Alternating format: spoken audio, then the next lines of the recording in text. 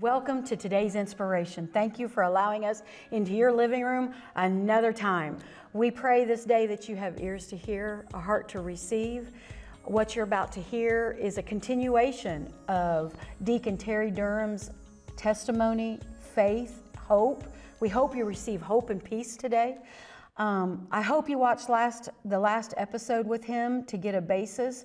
We're going to get right into the meat of the matter. So if you have children in your living room, we would ask that you would ask them to maybe go play because it's real raw, and we're just going to let the Holy Spirit lead. But we're going to go right into his deliverance and what he had to be delivered of.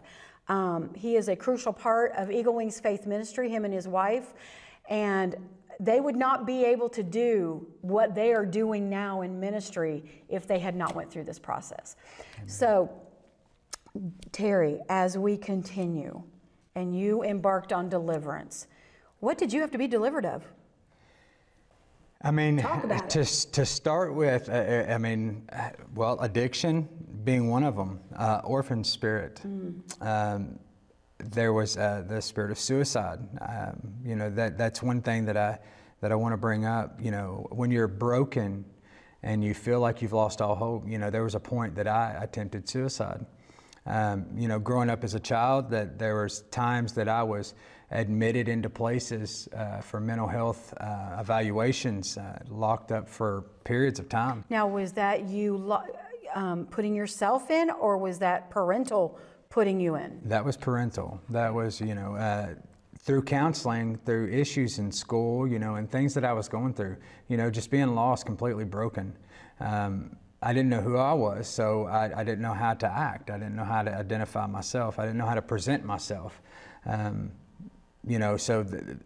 through the deliverance process, and that can be very confusing because, number one, you're coming against the enemy. That's you're right. standing, you're taking a stand, and as much as the Holy Spirit compels you in that moment when he woos you and he draws you in, and then the work begins, so you're there, and then you feel the love, you feel the compassion, you feel the heart of the Father, and then that's when the work starts. So then you have to try to figure out what areas of your life that you have to focus and hone in, and what you really have to overcome. And I want to bring about too is in a biblical family household, the man is the head of the house. Mm-hmm. And that was a position you had never operated in, right, because you had never seen it. Right. So you and your wife had not seen a healthy marriage. You had not seen healthy love. You both had your own addictions. You yourself, being in a mental institution, you came to the place of lots of backpacks. Mm-hmm. And here you have uprooted your family. You've started going to church in a church that was completely different from anything that you went, and trying to take your headship. Yes. Did you face opposition with that? Absolutely. Because you tried to, if I remember right, you were trying to do it immediately, and your wife was like, well, who do you think you are at some points? Because I remember you guys coming to the table and you were like this because you're trying to be the biblical husband. She'd never seen that before, and so there was butting heads with that. Yeah. So you're facing your demonic past, trying to bring your family into biblical order, and you're getting opposition from that. While she's trying to find her identity, you're trying to find your identity, and you're trying to lead your family to Christ. Exactly. So would you say that from a husband's standpoint, it's a whole different type of pressure? Absolutely. Because you got to provide. Yes. Physically, mentally, emotionally, and financially. So from that standpoint, when you walked into deliverance, did you ever find it so overwhelming that you're like, I'm never going to obtain this. I'm never going to get free from this. Did you ever have that kind of? There was definitely points where I was like, is this even possible? There were definitely points that I was like, man, I'm putting forth this effort, and I felt like I was spinning my wheels, like I was just, but a lot of that is because I was still relying on myself. I was still trying to see. The thing is that we have to release the reins, and we have to be led by the Spirit. We have to stay in communion with the Spirit. We have to maintain that relationship. you know, the biggest thing is I've seen in my own walk is that I've tried to rush things. I've tried to make things happen a lot faster than what it needed to happen. Because there had to be a You know, process. yeah, there's always a process with it. You know, growing up with a biblical background, you know, I knew some word, you know, I knew some scripture. I knew how that Almost enough worked. to get you in trouble. Yeah, yeah, exactly. And I become very, very pushy. There were times that I wanted to go faster than what everybody else was ready to go. So I had to slow down, and I had to rest in Holy Spirit, and I had to allow Him to fix my mental state before I could try to approach the family, before I could be that head of household, had that high priest of the home. I had to allow God to show me.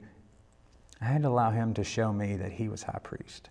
Amen. He had to introduce Himself as the shepherd before He could teach me to be the shepherd.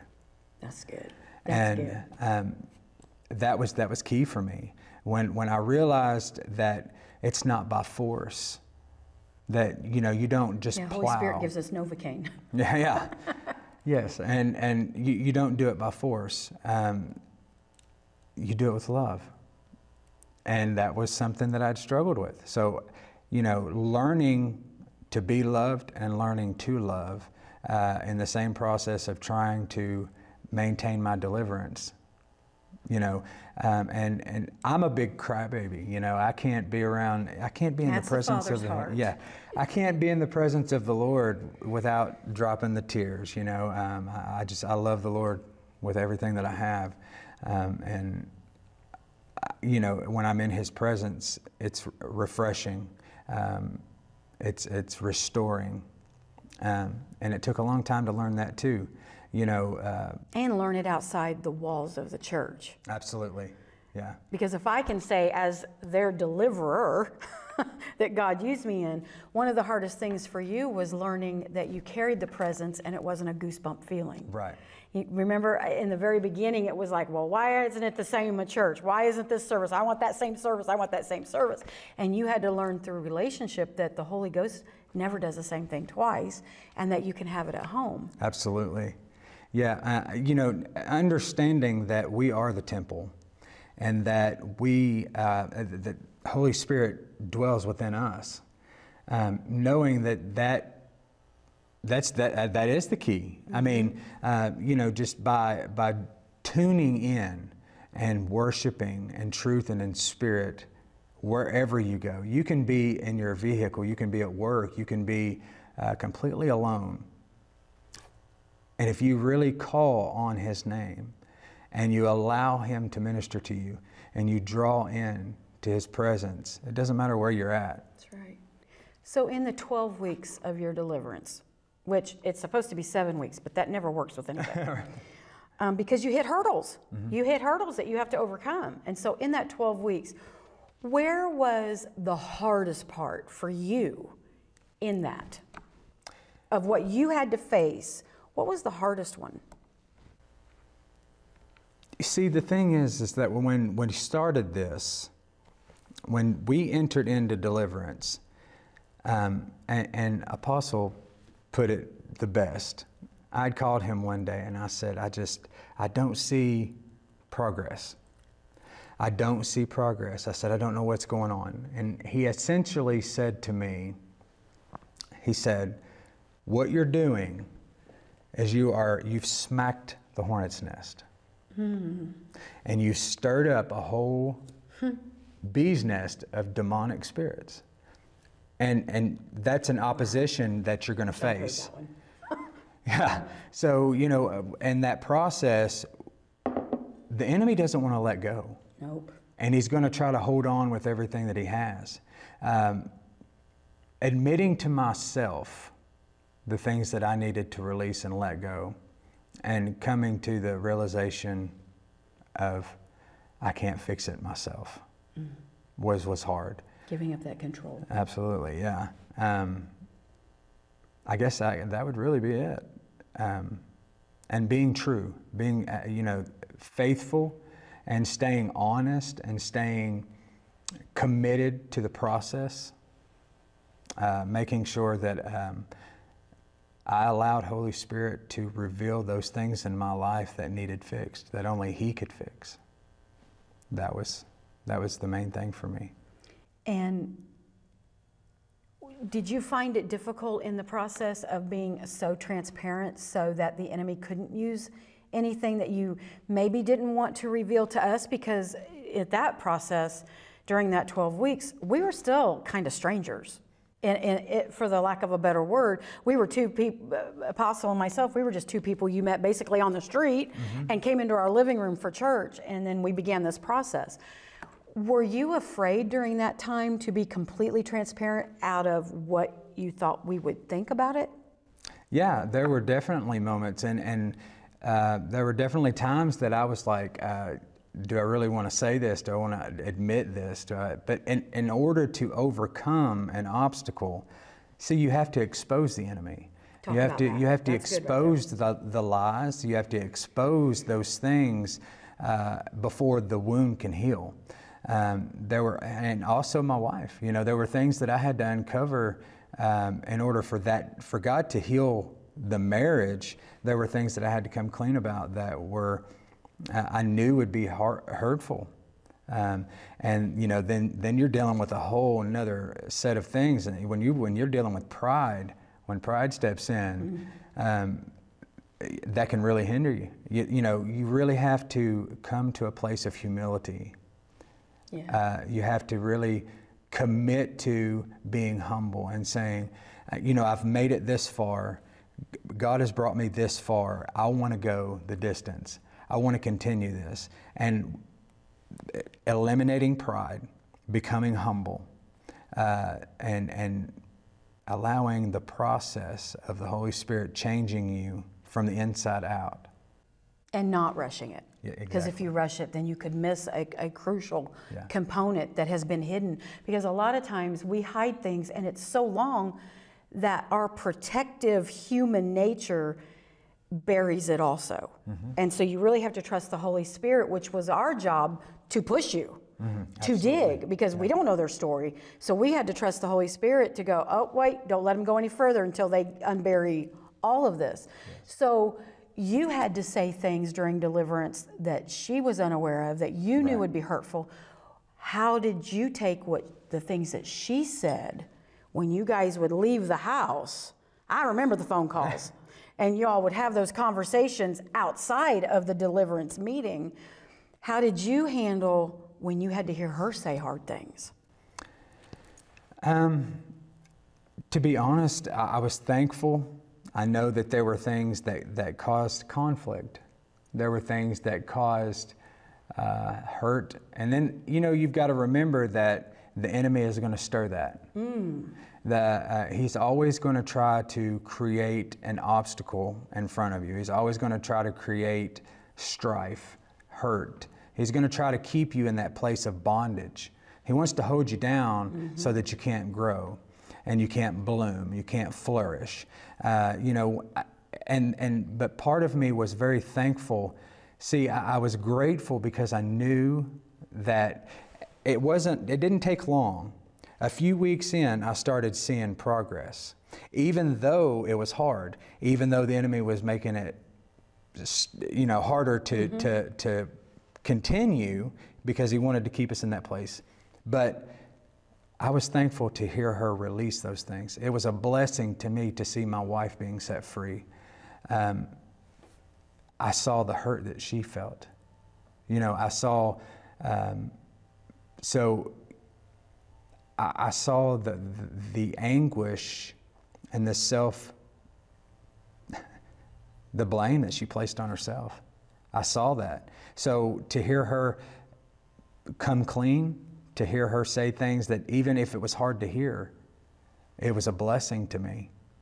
It was a blessing to me, even though it hurt. And the main thing that I had to learn was that I had to be patient with her. And she was patient with me. She consistently, she didn't give up. neither one of us gave up. No, you didn't. I'm so thankful for that.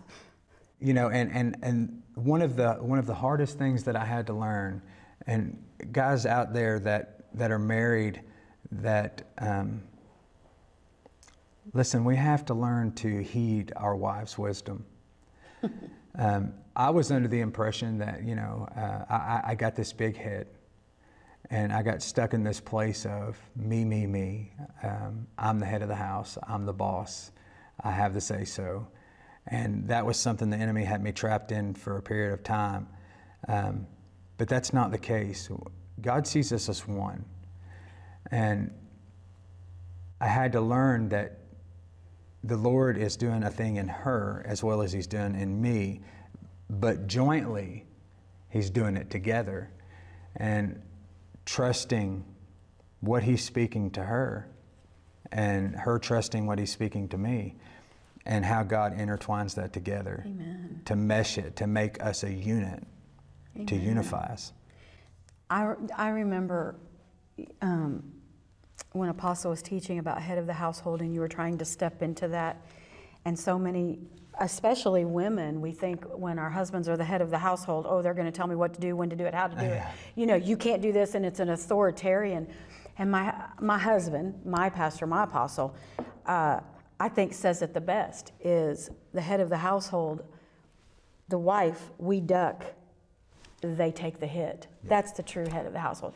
And when my husband taught you that, I remember that being such a light bulb moment, that we get to duck and you take the bullet. Exactly. You know, that's what the head of the household is. And the head of the household is leading the family to Christ.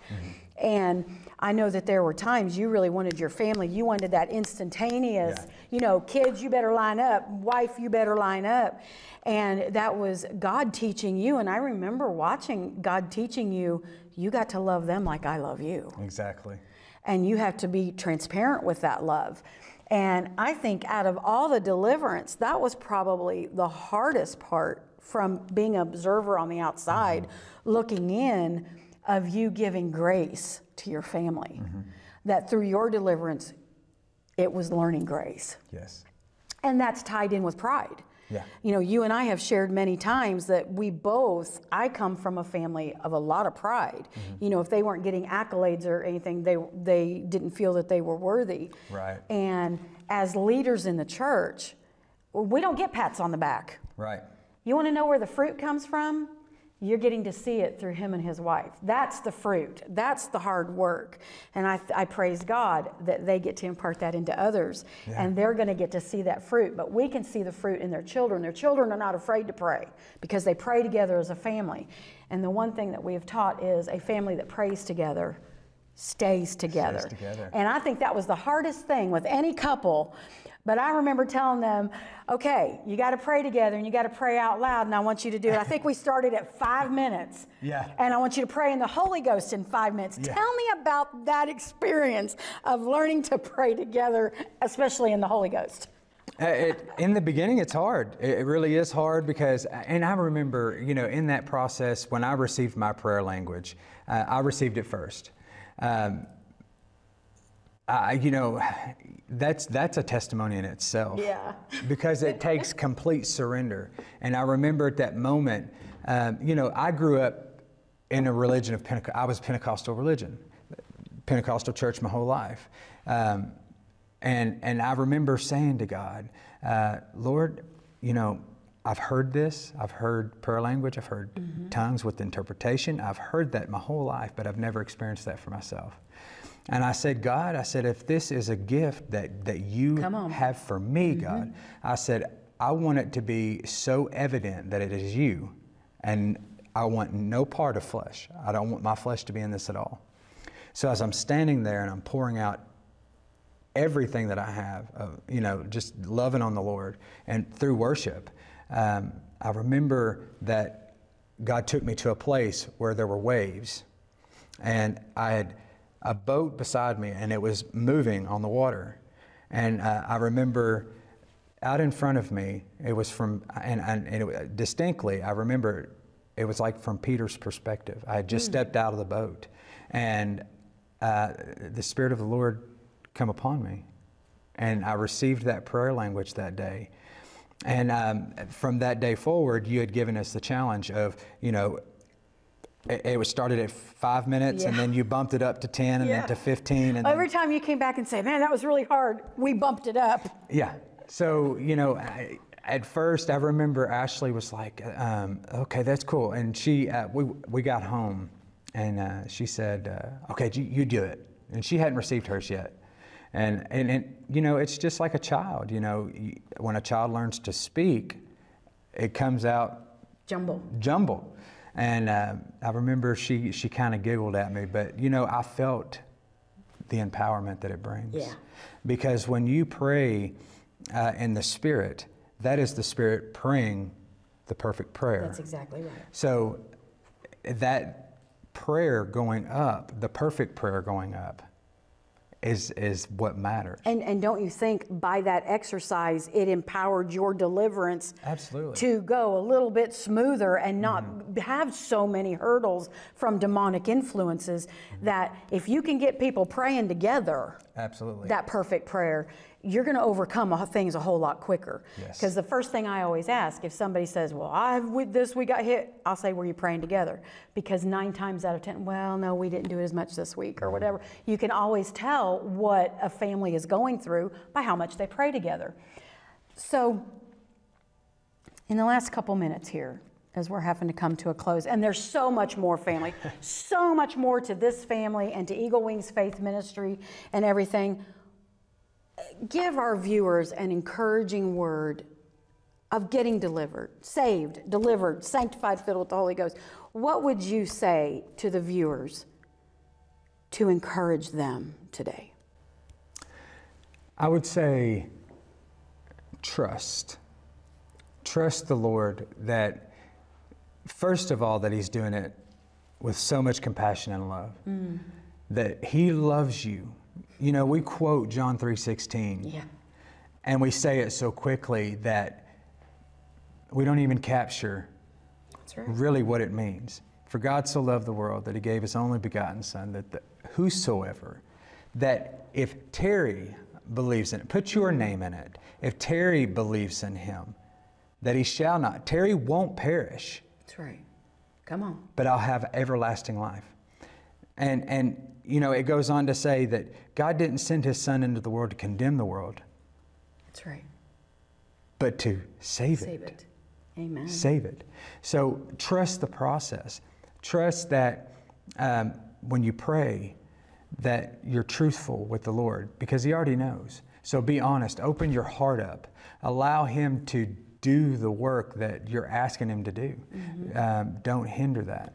Amen. And know that He loves you through every step of the way. And, I want to say that no matter how ugly your story may be, it doesn't matter. He loves you. No matter how dark, secretive, dirty, manipulative, narcissistic, whatever label you want to put on it, when you come to transparency with Him and you see, you're activating your faith by acknowledging your sin. Yes. It takes acknowledgement to be delivered. You can't be delivered of what you don't acknowledge. And when He says the truth shall set you free, that's exactly what that means. Yeah. The truth shall set you free when you acknowledge it. God has been so good to all of us.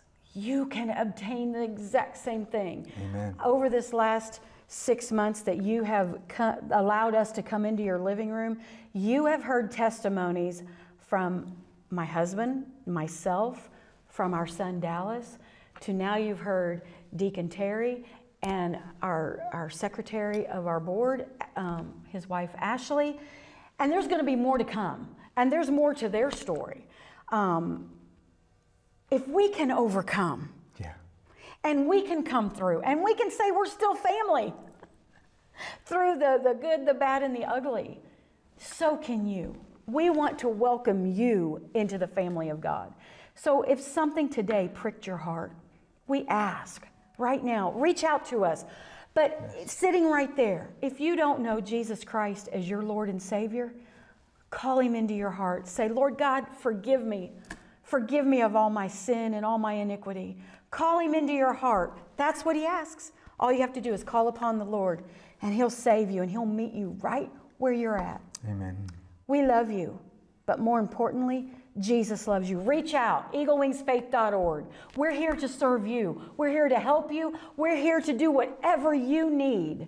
We're here for you. Amen. God bless you. We love you. We appreciate you. We thank you for allowing us to come into your house. I can't tell you how much He loves you. And right now, if you're viewing this, He's knocking on your heart. He's wooing you. Just like you heard this testimony, He is waiting on you to just say, Jesus, come into my heart. Ask Him today. Start your deliverance today and be set free. God bless you. We love you. More importantly, Jesus loves you. Until next time. I appreciate y'all watching our show this evening. If there's anything whatsoever that you have heard that has spoken to your heart, and you feel the need to either rededicate your life or turn your life over to Jesus, I encourage you to reach out to us. We would be more than happy to speak with you either on the phone or via email, or however. You can reach out to us, and it's easy. We can say a prayer for you. Jesus says to Nicodemus that you must be born again to enter into the kingdom of heaven. So I encourage you to turn your life over. If you need to rededicate, that is also to turn your life back to. Repentance is simply turning from the direction that you were going to a new direction. You're no longer the old person that you are, but you become a new person through the gift of salvation. So I encourage you to reach out to us at eaglewingsfaith.org. You can click on the tab Contact Us, and you can put it through the website, or you can email us straight, ewfmchurch@gmail.com. And we look forward to hearing from you. God bless you, and we will see you later.